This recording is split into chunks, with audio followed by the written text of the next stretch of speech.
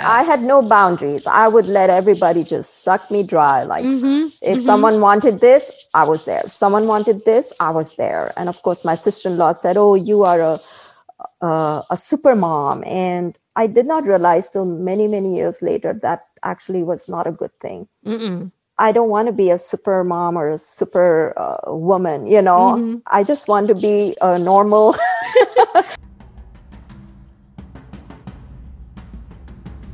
Welcome to Gladiatrix. I am woman, and hear me roar.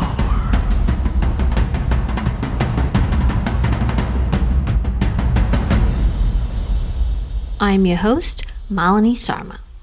Every week, I will be speaking with women from all over the world who will be sharing their journeys, their stories about overcoming their fears and achieving great things that they thought they never could. So if you don't want to miss a story, make sure you subscribe. Thank you to the amazing, beautiful, badass women who have been guests on this show. I had a mission to travel to every country in the world. But since that didn't work out, my new mission is to speak to at least one woman from every country in the world. There are 193 countries, and I still have at least 180 to go. So, if you know of somebody who has an amazing story to tell, let me know. I'm all ears. In today's episode, we're speaking with Mona Asthana. Mona was born and brought up in India, but she is now settled in the United States. She was brought up with traditional Indian values, and she continues to uphold them. While in the midst of being the ideal daughter, daughter-in-law, wife, mother, and sister-in-law, she realized that she needed to make time for herself. In this episode, Mona talks about how she learned to find time for her passion, created a nonprofit, and became Master Mona, a 4th degree black belt in Taekwondo. This is her story. Hey, Mona, thank you so much for being on the show. I'm so excited to hear the story because I honestly think that you are like a carbon copy of my life. So I'm really, really interested to see how things have, how it was and where you are now. So thank you so much for being on the show.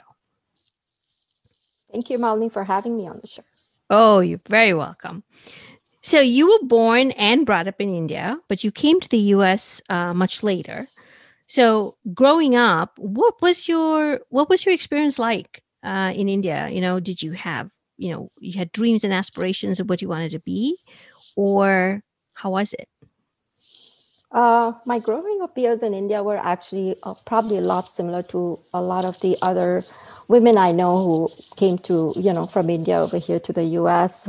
We were a comfortable upper middle class family. And, I would go to school, do my homework, play with my friends, and summers would be with my cousins. And, it was a very simple life.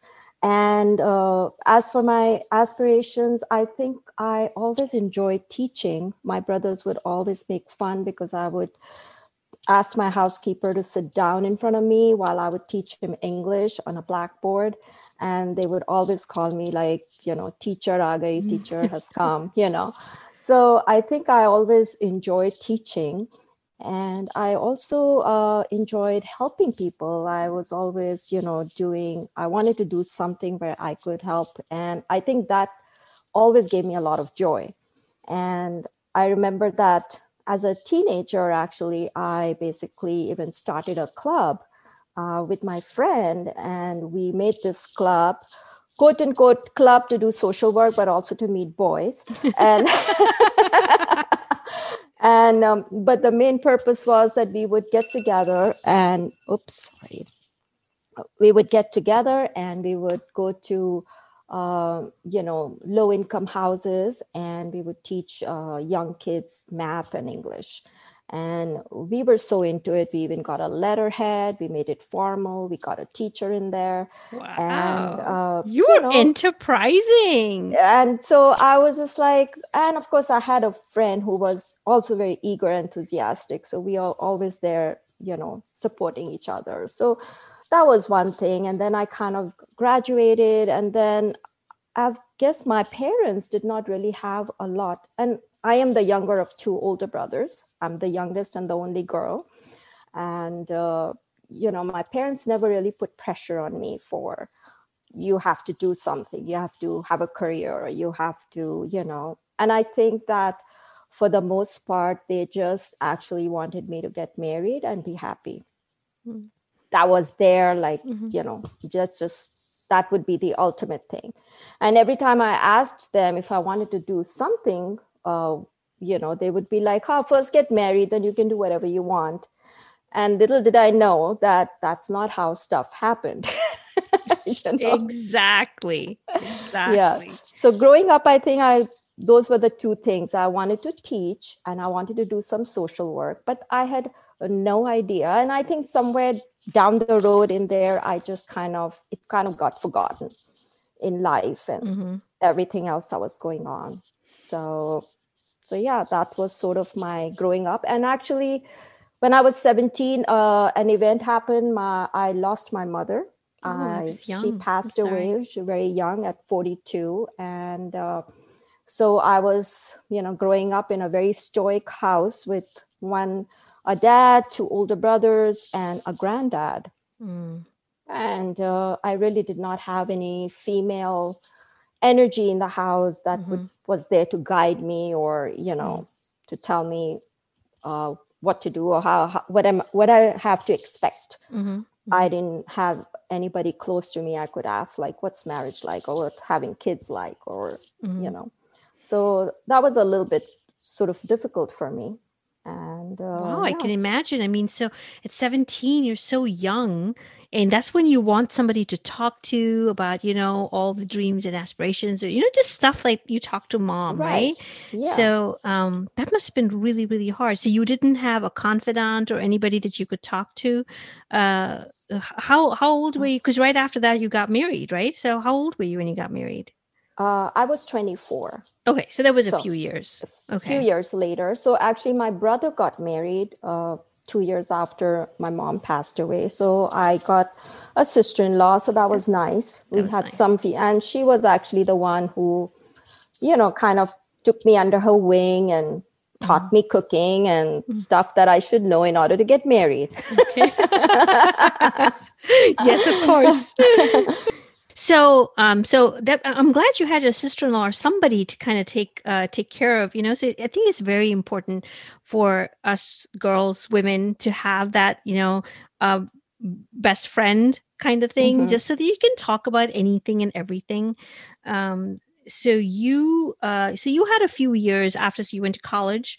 And then you got married. Was it after college that you got married? Yeah. So after college, actually, after I finished my undergrad, my father retired from his bank. Actually, I guess my father rose to the ranks to become the CEO of a national bank in India. So, we were living the high life and enjoying the perks and, getting passes to all kinds of events and being taken care of on vacations.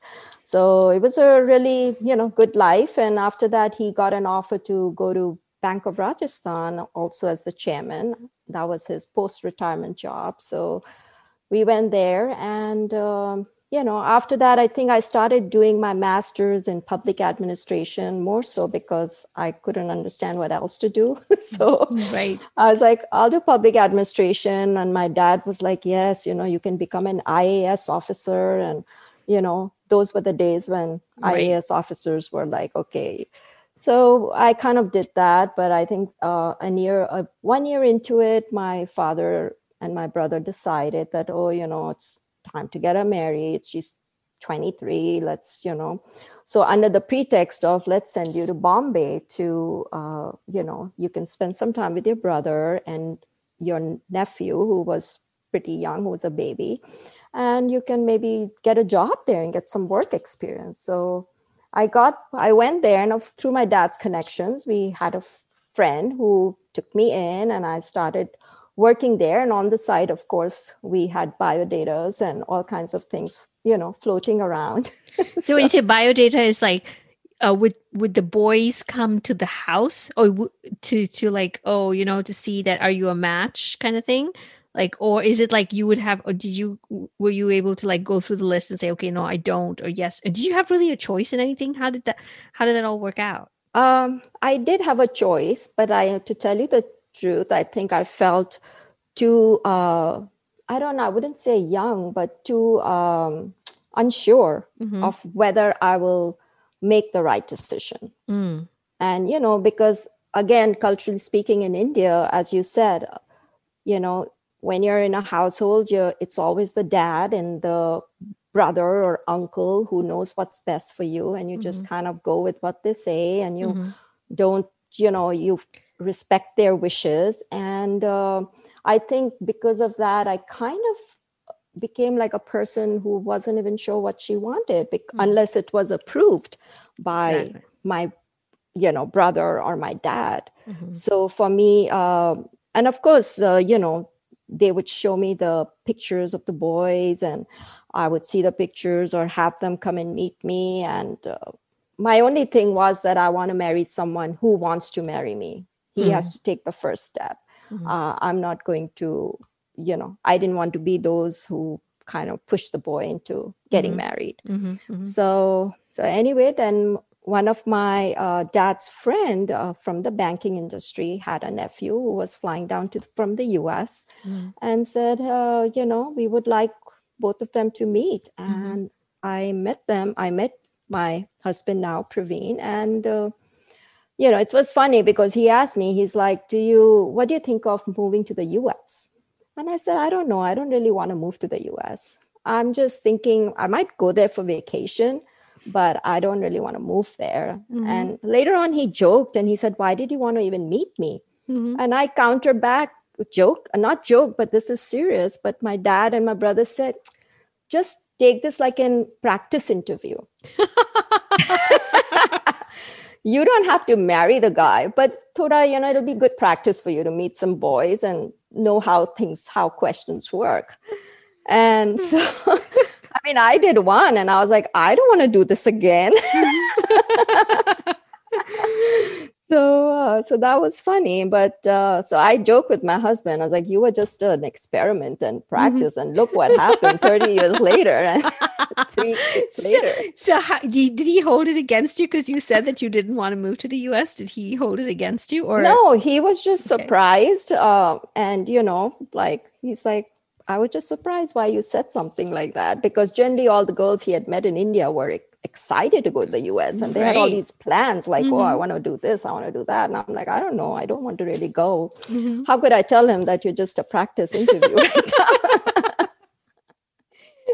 now? It's funny you say that because it was the same thing with me. I never wanted to leave. I loved being in India, and so when I had to come, it was like, okay, just look at it as an adventure. But oh my goodness, I missed home so much. Exactly. Yeah. And I used to always think I'll get married and be somewhere close to where I grew up in Bombay. My bubble was just so small. I did not ever think. And then, so anyway, I guess he met me a couple of times and he met other girls and then he came back and he didn't hear from us. And this was new for him because he's like, generally girls are the ones who always call and say, we would like, and I didn't say anything. So he kind of asked his uncle to, put in a good word for him. And see.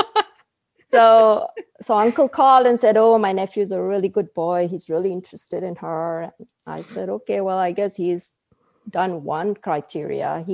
He's coming first. Yeah. So I said, I don't want to go through this again. So let's just do it. Not much thought required, which is so different from now. Oh, yes. It was just, and I said, well, my parents are the ones. And if anything goes wrong, I can always, tell them.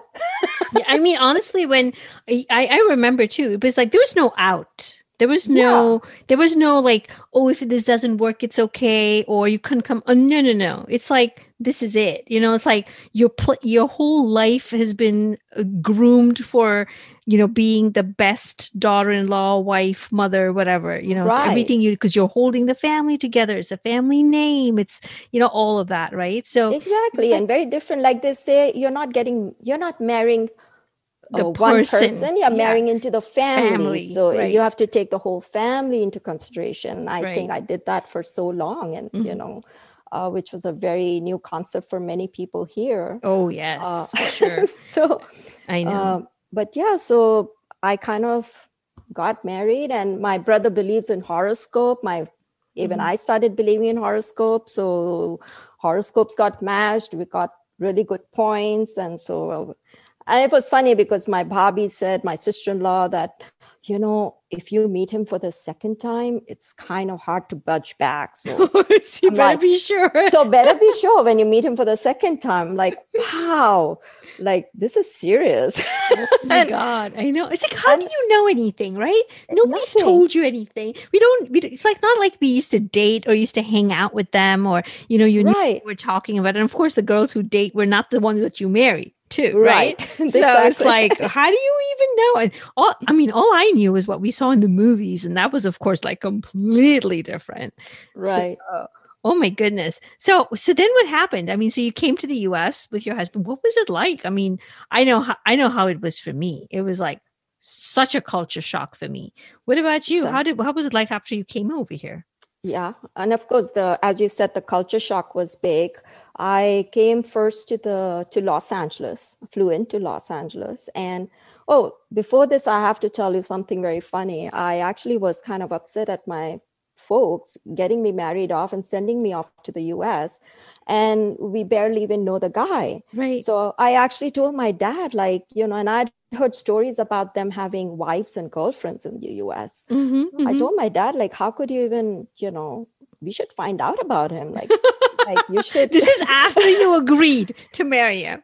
Yeah, because then Okay. as an afterthought, I was like, wow, they really agreed pretty fast. I Mhm. mean, they have no problem sending me to the US, and I've never Right. been abroad. Mm-hmm, So, and they're like, no, family is good. He's mm-hmm, good, decent guy, and everything. So, yeah, I actually had my dad find someone at IBM because my husband was working for IBM, and, and I don't know if he really double checked, but I think he said he did.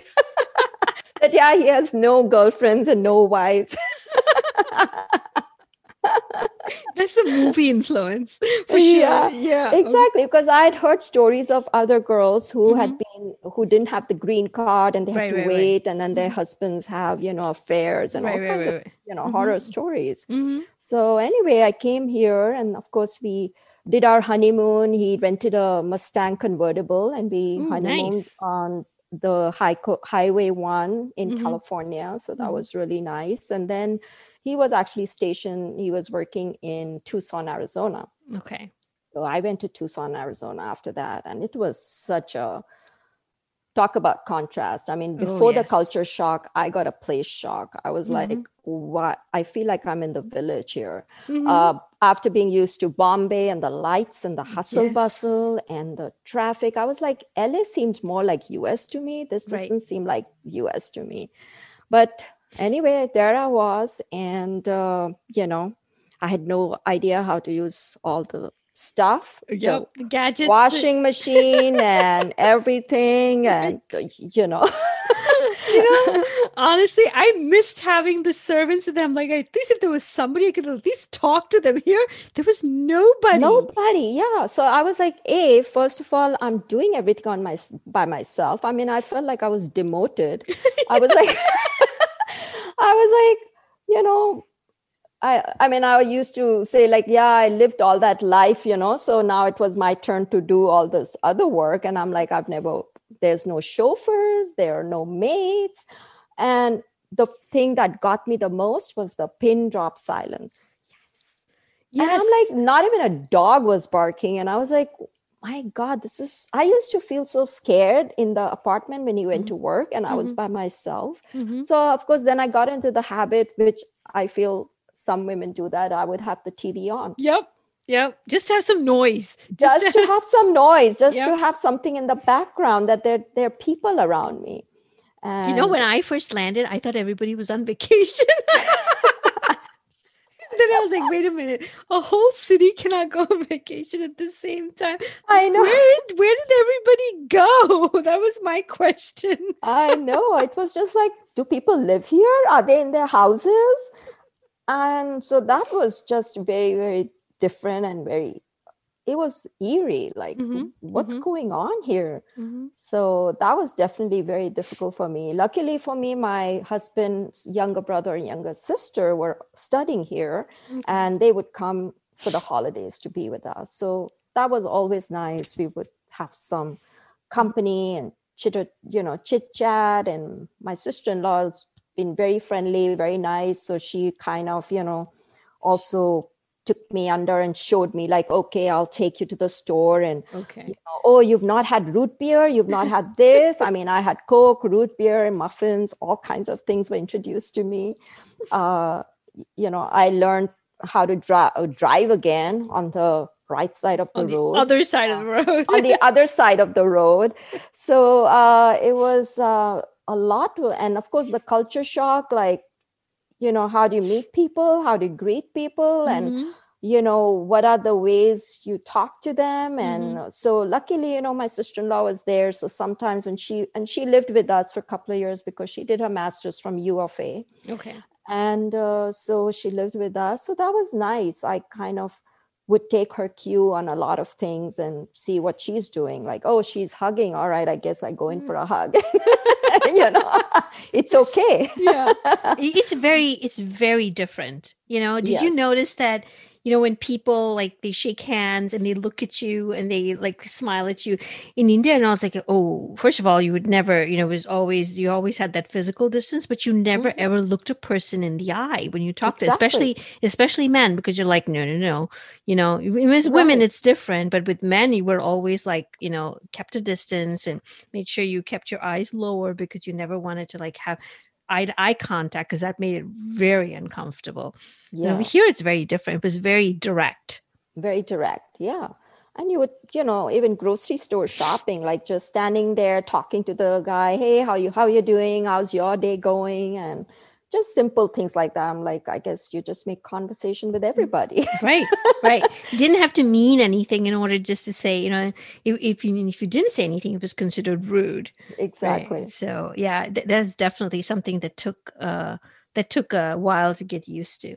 So you did you guys move out of Arizona? So is that where you stayed for pretty much most of your time?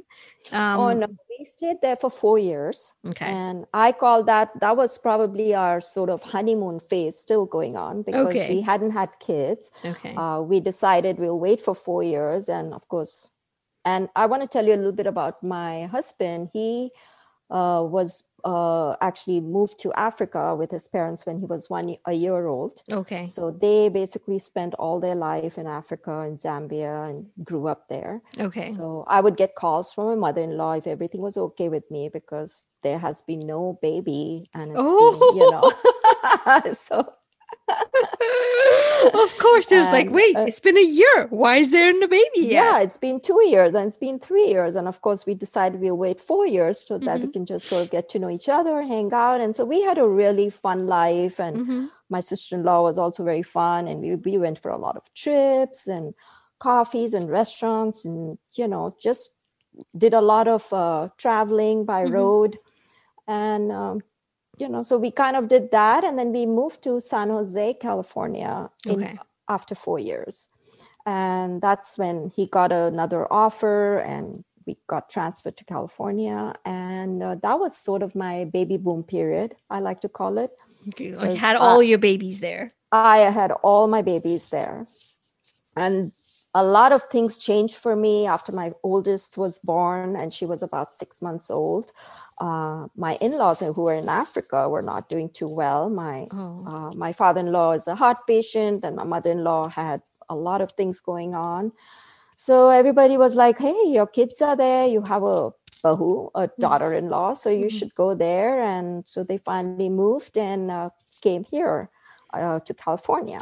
Oh boy. So now Yeah, you had a husband, a baby, and in-laws to take care of. in-laws to take care of. And mind you, my in-laws left in the 60s from India. From India. So their mindset was still stuck in the 60s. Yep.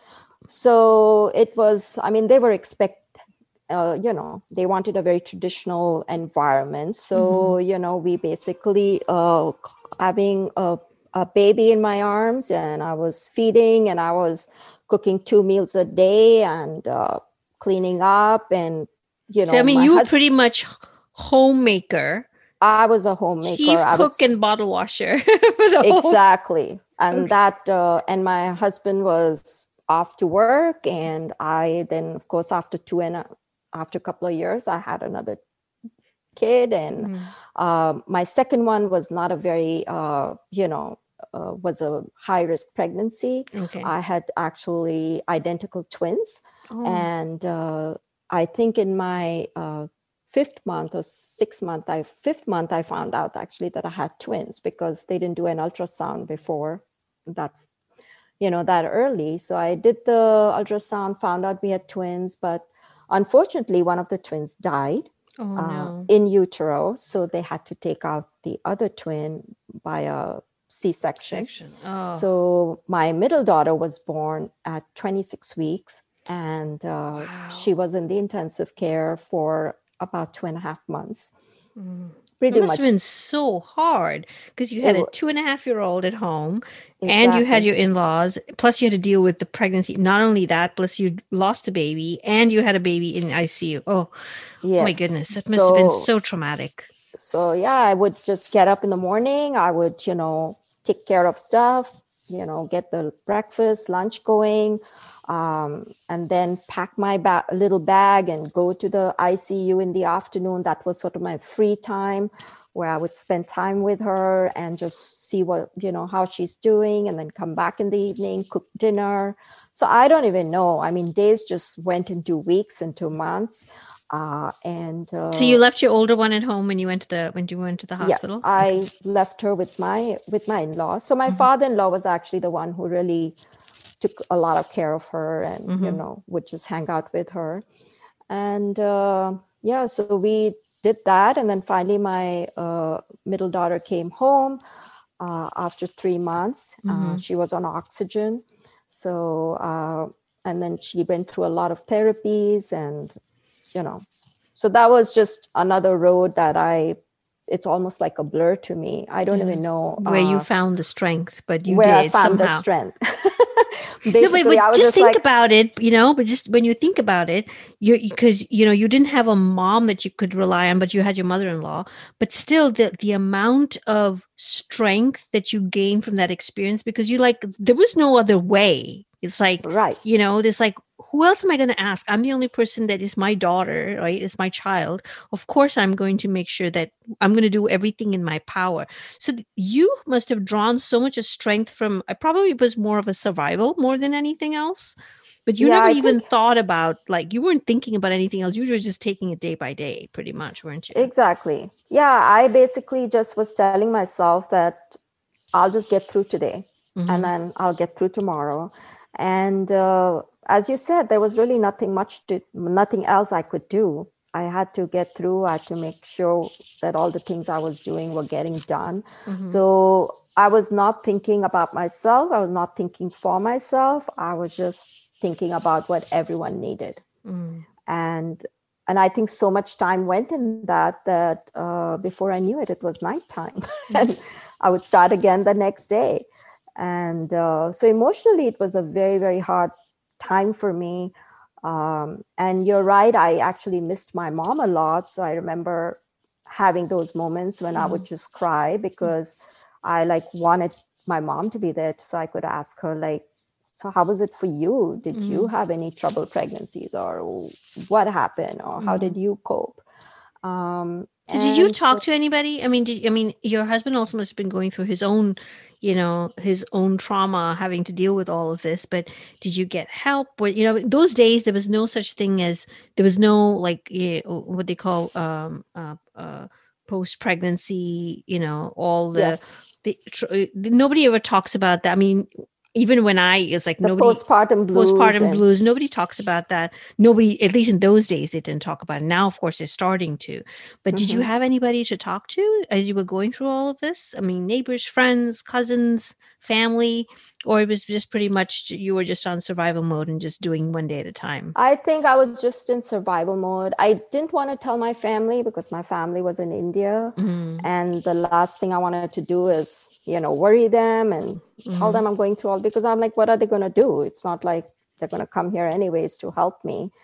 Or even if they wanted to, it just wouldn't work out. I couldn't really talk to my mother-in-law because she always told me that, we did it. And right. So we dealt with it. We look at our kids now. Yeah. So. And she would always tell me how much of a terrible time she had, which was nothing compared to what I'm going through. So right, if anything, I should be just grateful that, and they're there to help. I did have a friend. I had a close friend, somebody from India that I grew up with, who was also in California. So, once in a month or something, I would be able to meet up with her and we would go for coffee. But, when you meet somebody and you just want to have fun, you want to relax, you don't want to talk about, and I know problems. I would talk a little bit about that, but she was single. She was not married still. So, but she was very, it was nice just to have her there and just be able to just burn, cool off and have a good time. And so, we would do that. I don't think I could even confide in my husband too much because he was busy with work. And I was like, he's coming home and I don't know how much can I tell him. There's so much has gone on during the day. Right. So, so I think I basically just internalized it and just told myself to stay, how you feel like you're in the middle of the tornado, and you just keep your your focus on the center. Right. So that's what I was doing. I was just taking each day at a time and just going on. And also I didn't feel anybody could understand what I was going through because I didn't know anybody who was going through what I was going through. Right. And I think we were also brought up not to talk about our problems because it's like it's like a sign of weakness. It's like, why do you need to tell everybody? Why are you airing your dirty laundry in public? And but I mean, now when I look back and I think about it, would have been so nice if there was somebody that you could just vent. It's not like you're looking for a solution. You just want somebody to give you a hug and just say it's going to be okay, kind of thing. And it's so important though. Oh my gosh. And so then what happened? Then I guess we had another one. Were you paranoid? I mean, were you like, so when you were with your third pregnancy, you was like, oh my God, what if something like this happens again? Actually, no, I think that's one of my personalities. I guess my nature is that I tend to be very calm. Okay. And I think that both in my husband's family and in my family, we did not really have a special needs child or a pregnancy as such. And so I know that both Praveen and I have had 3 in our family. And so we always wanted 3 to begin with. So we said, you know what, let's just put everything in the hands of God and let's just try for another one. And we got another one, and she was a girl, much to my mother-in-law's dismay. Of course. Who really wanted a boy. And of course, she wanted us to keep trying till we got a boy. But she was healthy and she was, everything was good. So we were just very fortunate that we, had her. So yeah, that was sort of like my baby boom period. I had 3 girls and I was doing the usual. I was, taking care of them, taking them to the park and getting them fed. And then my in-laws by this time were they didn't drive. So I would take them to the doctor's appointments. I would be taking them to the temple with my kids in row and diaper bag and everything. Oh, yes. So you were pretty much living in the car. It is either going to doctor's offices with the parents or, the grandparents or the kids, or park. I remember that time period when I remember there was a time when I would say, if I only had a bathroom in the car, I would never have to leave my car. That's right. exactly. So yeah, it was a pretty hectic time. But I think after that, my husband actually lost his job he was laid off for a little bit of time, and then he found a job here in Austin, at Austin, Texas. And so basically we decided to move, and so we moved here to Austin, and my in-laws decided to stay 6 months with my brother-in-law, who's my husband's younger brother, in California, and 6 months with us in Austin, Texas. So you had a break. So I got a break. So I think moving to Austin was actually a very welcome change for me. I was like, so it came here, and after a long time, it almost felt kind of surreal that I was just with my kids, and I was just, spending more time with them. And, we went for trips together. And then this is where kind of things started changing for me, because when my in-laws were in California, I had a little bit more time. Time for yourself. For myself. And, I had 3 kids, and I was feeling very down about how I looked and out of shape. And my husband said, just go to the gym, start working out, whatever. And so I went and I got a trainer, started training with a trainer. And I think that I was a little worried what would happen. My in-laws came back because my mother-in-law is like, hey, if you want exercise, you do things that we did, do some sweeping and mopping, and, you get down on your knees. You get into ship shape after that. You don't need to leave the house for that, right? You don't need to leave the house. You're spending money to get into shape. Let me give you a few pointers, what you can do. We have a lot we can do. In fact, she did not let me keep the cleaners, I remember, for a long time, because she said, why are we wasting money on cleaners? We can do much better job. And when she says we, she actually meant you. Me. Oh, boy. So anyway, so I kind of joined the gym, and I started training. And then my husband actually was very supportive, and he said, you know what, if mom says anything, I will back you up. And that's awesome. That's great. Yeah. So he would say, no, mom, she needs to go to the gym, and, just fine. So I was like, okay, that's good. And then sometime down the road, my daughter now was a middle schooler, and we were worried, like, oh, she needs to learn self-defense and all that. So there was actually at the same gym, there was a taekwondo class, very family-friendly taekwondo class. And, I joined that with my daughter.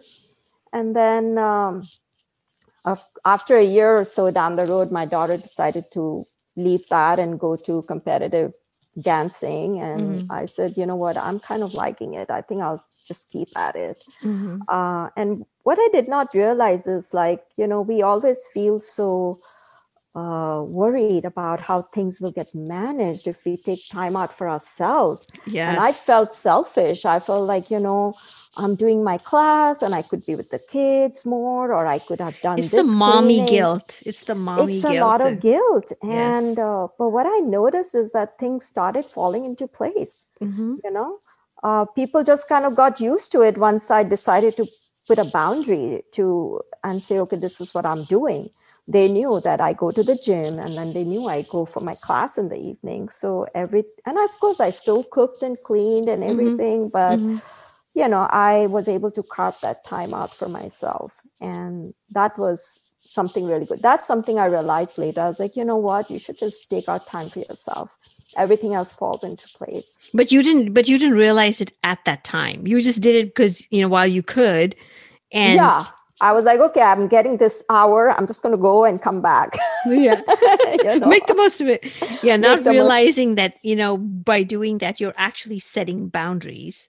Right? Exactly. And I had no boundaries. I would let everybody just suck me dry. Like if someone wanted this, I was there. If someone wanted this, I was there. And of course, my sister-in-law said, oh, you are a super mom. And I did not realize till many, many years later that actually was not a good thing. I don't want to be a super mom or a super woman, I just want to be a normal You just want breathing. time to, you just need time to sleep and have some time for yourself as well. Right. Uh, so so then you decided to actually pursue taekwondo uh because you noticed that it just, how did it make you feel? I mean, because I know you said now when you look back you realize that, it created all these things for you, but at the time you didn't. But there was something that made you want to keep going with taekwondo. What was that?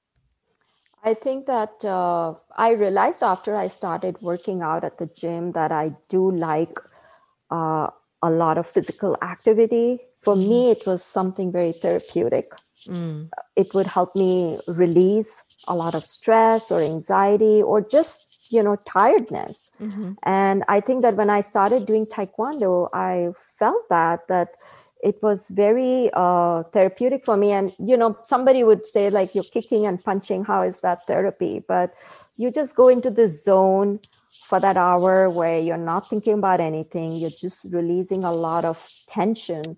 And we had a very good program. Our instructors were very, very, kind, and they didn't only look at you as one student, but they kind of looked at you as their kids, it Right, was their right. community. Mhm. And it gave me a lot of confidence also, because I was always a very petite person. Mm. And I remember, but I was sometimes, I would get in front of people to defend my friends, and they would be Mhm. like, what, her, we just blow her away. She's like so tiny. Mhm. And I think that I always wanted to feel strong. I Mm. think it gave me that sense that I was strong. Mhm. And it made me feel like, gave me a lot of confidence. I mean, I could just notice it in the way you walk. And, Mhm.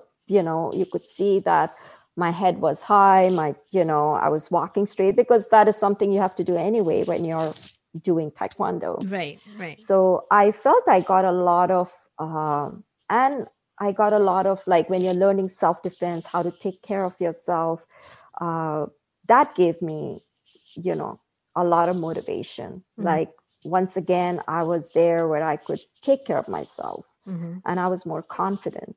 And when I started helping people out in their class, when I became a higher belt, I actually found out that I was back into my teaching mode, Mm. like in my elementary Right, school, right, right. and I was helping them learn self-defense, and I was, teaching them forms, and I really, really started enjoying it. Mhm. And that made me decide. And of course, my grandmaster, who's a 7th degree black belt, has also been a big inspiration, because I'm Okay. like, wow, she's like 7th degree. I mean, if I wanted, I could just keep going. There's no Mhm. stopping. Mhm. Mhm. And so yeah, I just kind of got into it, and I decided this was going to be my thing, because it gave me a lot of confidence. It gave me therapy. I mean, I would go sometimes in class, and I would say, I've just had such a rough day. I just want to stay home. I don't want to go to class. But Mhm. on days I did not go for class, I felt even worse. it Yes. it did not help me feel better. Right. So even if I went into class feeling crappy, I would always Come come out of the out. class feeling so good. It was like, I feel like everything just got washed away, Yep. and I could go back and just face whatever was there at home. Mhm. So I think just that feeling was enough for me, and that feeling that I can help others. Mhm. So So so you're actually, what degree are you now? Because you're a black belt. You're, how many degrees do you have in black belt now? You're, I'm a 4th degree black belt now. so you're Uh, master, I'm a Mona. master. And yes, that was also something I had no idea I was going to be doing it, but Mhm. I just kept going and going and going. And before I knew it, I was an assistant instructor. And when I was a 2nd degree, then I became a 4th degree, a 3rd degree, and then I became a master. And I keep telling my instructors, like, after this, I think I'm just going to stop. And they're like, no, I don't think you're going to stop. I think you're going to keep going. Yeah, I think you're going to be grandmaster too. That's awesome, though. So you're back into your zone, your comfort zone of teaching, because that just comes naturally to you, and you're enjoying it. So how has that helped the Taekwondo? And you're doing the Taekwondo. How has that helped with your kids? Because your middle daughter she would still be considered special needs, right? So have you been have all your kids been doing Taekwondo too? Have you been helping them with that, or? I wish. I did try to get them into Taekwondo. I'm my youngest one, but and then they're all like, "Mom, we'll just learn from you." We'll That's just usually what they say. Usually what they say. So no, I could not get them into Taekwondo, but they are very. I do every now and then just horse around with them and just grab them in a certain way, and then I'll ask them to get out. That's awesome. So I think, they didn't get into it, but I think my middle daughter, I did try to teach her. I think it's been challenging for her because she has some gross motor and fine motor delays, and also when she was a freshman, she actually got diagnosed with rheumatoid arthritis. Okay.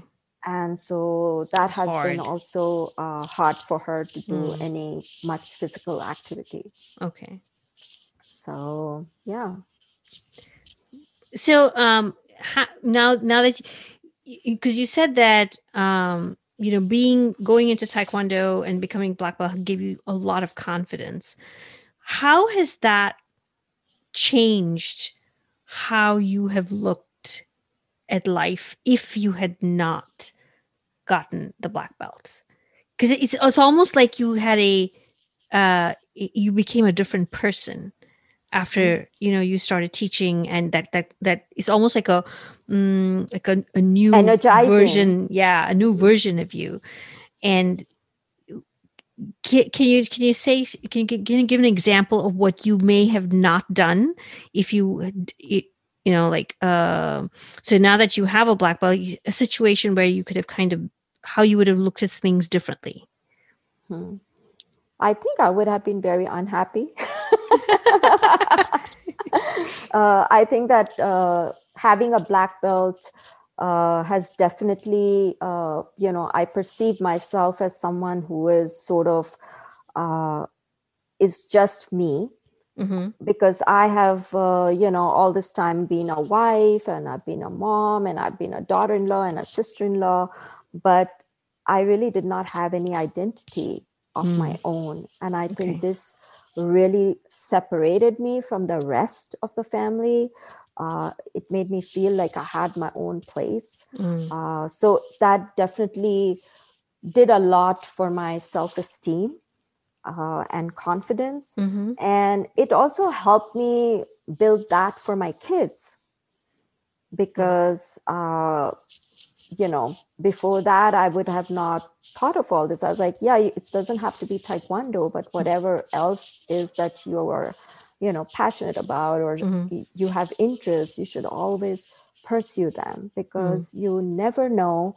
And as I said, sometimes you get in life what you always wanted. Like, I wanted to be a teacher, but I never would have thought that I was going to be a martial arts teacher. Right. I was always thinking like, I'd be in some elementary school. I'll be a teacher for kindergartners, or, somewhere in the back of my head. So it's always very surprising how you get what you want, but in a very different way. For example, for my daughter, I have, for my middle daughter has special needs, I always was at a loss for finding a community for her.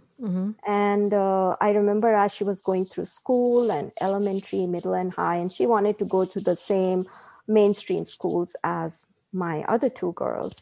But, she never had friends. I never had parents who I could relate with. And I think we really missed having a community or a platform where we could feel like we belonged as a special needs child, and as being the mom of a special needs child. And I think that was another thing that kind of then finally came into picture as the kids got older and they went to college. And now I had her, I could just focus on her and on her future and what her life would look like. And luckily, I think 2 years ago I got introduced into a group of women, and it was just a WhatsApp group. And they said, we basically just exchange information. And they were all the South Asians, all Indians. And I was surprised. And I said, how come I didn't know this group when I was in school when you or needed college? it, right? When I needed it. And but I was just hungry for it. And I became a part of that group. And the moderator of that group really welcomed me and, invited me to all the Halloween parties and the Christmas parties that they were having for everybody. And I became quite active. I would help her. And I was very happy. I was like, my daughter has, like 3 or 4 other teen girls who, older girls who are her friends. And we would be able to talk about stuff. Again, it's kind of like there was one talk of about coming to India, coming from India over here and having kids. But this was another connection of being able to be part of a community where there are Indians with special need kids. Right. And so we basically, I think in 2019, from 10 families, it grew to like 95 families. Wow. I had no idea that in Austin, Texas, we have about 100 Indian families with kids with special needs. No kidding. And I wanted to do social work. If you remember, I started that club when I was in my, in your teens. in my teens. And I was like, wow, I've always wanted to be a part of a nonprofit. And I was always wondered how that would happen. And then this friend of mine, the moderator, started talking to me one day, and apparently her life was very parallel to mine in the sense of she had struggled with her daughter and she did not have a community. So we both finally decided to say, hey, our group has grown so much. And if we want to bring awareness and if we want to give benefit to these kids, why don't we start a nonprofit? So we both just joined hands and we started the paperwork. And of course, I had no idea. We both did not have any idea of how to go about it. So we just did the old-fashioned way, picking up the phone, calling people and asking them for support, asking them questions. Finally, we had to do the 501c3 and we had no idea how to do the 501c3. So again, talk to different people. So one thing we figured out we were both really good at was hustling. That's good. So yeah, we basically wanted to get donations for the Halloween trunk or treat for the kids. And we, got our letterhead and, and I learned for the first time how to use Google Docs. I have no idea. I'm so challenged in that area. So my daughter would be the one, I'd be calling her every 10 minutes, like, oh, it froze. What do I do? Oh, how do you transfer files? How do you attach files? What does this even mean? I know how that goes. I learned quite a bit in that. And I mean, you're going to laugh, but I used to actually write in my notebook the steps to, okay, how do you transfer files and how do you share files in Google Docs? It's been such a learning experience. And my daughter's like, Ma, all you have to do, just Google it. It'll tell you everything. But I just find it so much easier when someone tells me what to do. Just tell me what it is. What do I have to go there and do it? Yes. I know. These kids are like, okay, just look in the phone, Google this and YouTube that, and there it is. We got it. So, but yeah, we are very excited. We finally got our 501c3. So congratulations. Thank you. And you are the vice president? I'm the co-president. So co-president. Okay. President and co-president. We are actually both presidents. We both do things together and we both have equal power. So we didn't really care too much. Another thing that really, I think, helps us is, not having a big ego. Mm. Yes. We You need to both are get kind you of, need to get the job done more than we just want anything. to get the job done. Right. And if we mess up or do something, we just own up, we apologize, and we Mhm. move on. There you go. Best way to handle it. Yes. That's awesome. So you should, you know what? I'm really proud of you. You should be so Thank you. proud of all the goals that you achieved. I mean, from where you were, to where you are today. Because now you are like, you're a grandmaster in Taekwondo. You're running a nonprofit. You're getting your wish, of course, of Yes. you wanted. So, having done all these things, what would you want to tell others, especially those who are marginalized, because we as women, immigrant brown women, tend to look at life in a different way. Hmm. Um, I don't think even coming to this country, I never knew what it was like. I mean, I just did what I needed to do. Only now I'm being aware of labels and what people say, oh, you shouldn't have had to deal with that. And I was like, well, I didn't know that, So, but now having seen all that, what would you want to tell other women like us who wanted to follow their dreams and do things? What kind of advice would you want to give them? Well, I would like to firstly tell them that, and these are things I just learned along the way, Mm-hmm. and later than I would have liked to, is if you have certain interests, if you have certain things that make you happy, keep a window for yourself for that. Um, whatever it is, painting, reading, whatever it is, but keep a window for yourself, because it is so easy to forget about yourself when you Yes. are in the midst of everything else. You Mm-hmm. have a job, you have kids, you have a husband, you may even have in-laws at some point. Mm-hmm. So we just are in the do mode, but we are, and as you said, we feel selfish. I mean, you don't want to take time out for yourself, because that's not how we are trained in India. Right. In India, as they say, the Indian training is that you do for everyone. In fact, one time my friend asked me, and this friend I have is actually has been a big support for me. She's born and brought up here Mm-hmm. in the US. Mm-hmm. She's Indian, Mm-hmm. but she has her parents were immigrants. Mm-hmm. So she has a very good blend of being American and Mm-hmm. Indian at the same time. Mm-hmm. So she can think Indian and she can think American. Right. And so she one day asked me, and she said, what do you like? What makes you happy? Mm-hmm. And I thought about it, and I said, when everybody around me is happy, I'm happy. Mm-hmm. When my kids and my husband, my in-laws are happy, I'm happy. Mm-hmm. And she's like, well, what makes you happy? Like, what do you like to do that makes you happy? I said, I never thought about that. Mm-hmm. I And never it even seems so sat. selfish, right? To think about it. It's like, what do you mean I have to think about it? Yeah. About me? Yeah. Yeah. Yeah. Yeah. So that was a kind of a turn for me that I never even thought about. And I was like, why is she even questioning me? This is the right answer. Mm-hmm. This is what it's all about. This is what my life is for. I'm Mm-hmm. here for everyone else. And if they're happy, I'm happy. My purpose is fulfilled. But It's funny you say that, because I remember, I think it was an ad or something in one of the TV commercials or something. It said that in India, sacrifice is another name for love.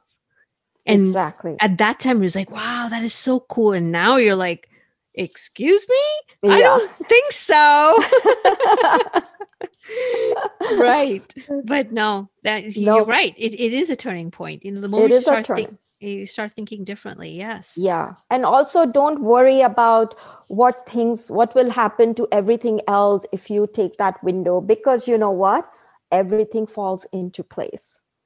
Everything falls into place once your family knows that this is really important to you. They will all fall in line. And I mean, my husband took up cooking for 2 nights a week when I was going for class. Awesome. My kids were always patiently waiting for me to come back and never complained that I went to class. Mm-hmm. In fact, they were my cheerleaders. They would be coming for my black belt ceremonies and with their posters, "Go awesome. Mom, way to go." And that's so cool. And my husband was, boasting about me at parties, like, "Oh, I don't have to worry about anything happening to me because I take my wife with me everywhere. You're his bodyguard. I'm his bodyguard, and my friends were like, "Oh, this cheese kick ass," and so it was just, it was such a turn for me. I had never even thought that could happen, but if I had just known that before, I could have started even earlier. Right. So definitely make a window for yourself. Secondly, I would say put boundaries and ask for help. So important. So important. Never asked for help. Why? Because if I asked for help, it meant I was incompetent. Right. I asked for help, it meant I was weak and I couldn't do it all. I mean, I really had a very bad sort of meaning attached to, asking for help. Though my husband had no problem. Anytime anything needed to be done, he would get the whole family into the kitchen. Come on, we have to do the dishes. Everyone, I need your help.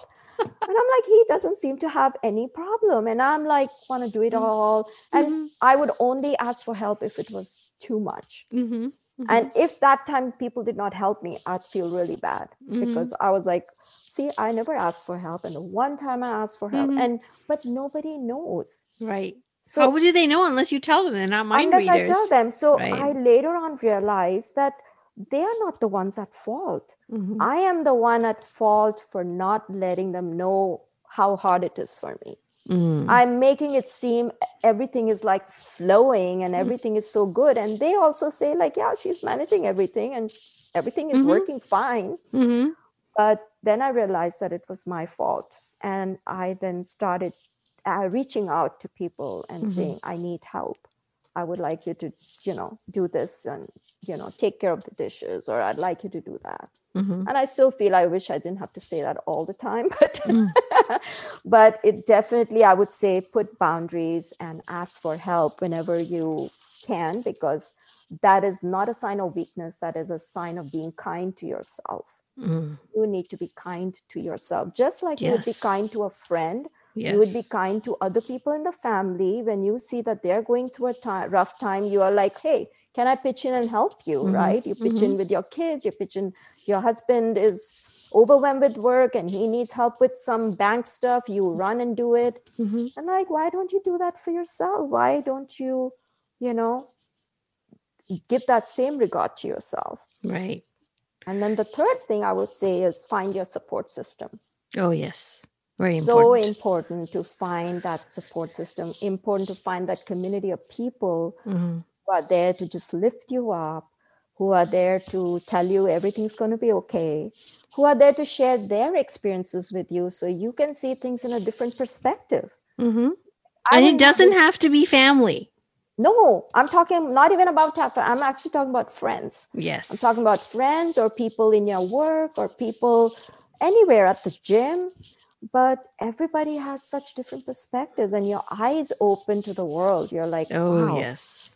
It's like, stuff like this happens too. Like I had no idea. So true. So true. So true. So I have a final question for you. Knowing what you know now, what would you have told your younger self? I would have said that don't stop dreaming. When you do dream or you do put things out in the universe, they will happen. But just be ready for how they will happen, in what way and form they will happen, because they will happen in a very different way than you actually imagined. Also, just, keep about, don't figure out if you will come as long as close to your interest. So whenever you're doing something, if like I was very involved in teaching and I liked, doing social work. So I always was seeking those kind of interests. And, you will eventually end up there. So have a lot of patience and just keep calm. And because many times you have to step outside yourself to see yourself. So life will come at you from many different angles, but you just stay focused And that's what I would tell myself. And I would tell my younger self to validate myself. Because as a girl, and maybe being the youngest, I was always looking for validation. Every time I wanted approval from my husband, approval from my kids, approval from my friends, approval from my teachers. And if they approved, then I knew that I was doing something right. And I think it took me a long time, and I wish I had known this when I was younger, that validate yourself. Right.